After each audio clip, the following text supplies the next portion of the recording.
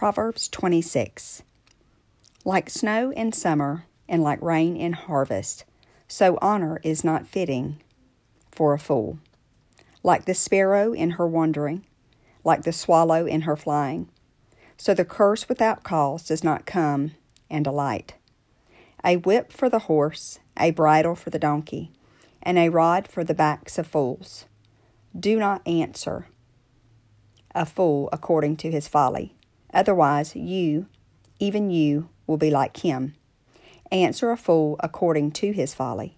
Otherwise he will be wise in his own eyes. He who sends a message by the hand of a fool cuts off his own feet and drinks the violence. Like the legs which are useless to the lame, so is a proverb in the mouth of a fool. Like one who binds a stone in a sling, so is he who gives honor to a fool. Like a thorn that goes into the hand of a drunken man, so is a proverb in the mouth of a fool. Like an archer who wounds everyone, so is he who hires a fool for those who just pass by. Like a dog that returns to his vomit, is a fool who repeats his foolishness. Do you see a man wise in his own eyes and full of self-conceit? There is more hope for a fool than him. The lazy person says, "There is a line in the road." A line is in the open square. If I go outside to work, I will be killed. As the door turns on its hinges, so does the lazy person on his bed. The lazy person buries his hand in the dish. It wearies him to bring him back to his mouth. The lazy person is wiser in his own eyes than 7 men who can give a discreet answer.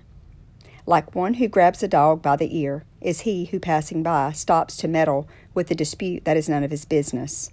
Like a madman who throws firebrands, arrows, and deaths, so is the man who deceives his neighbor and then says, "Was I not joking?"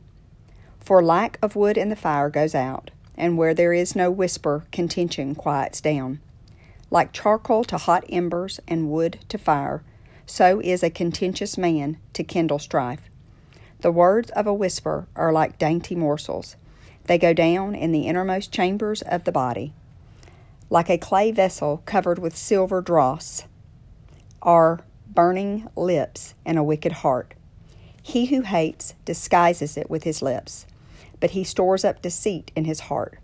When he speaks graciously and kindly, do not trust him, for 7 abominations are in his heart.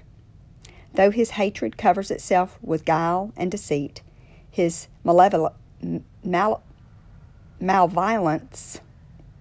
will be revealed openly before the assembly. Whoever digs a pit will fall into it, and he who rolls a stone up, it will come back on him. A lying tongue hates those wounds and crushes, and a flattering mouth works ruin.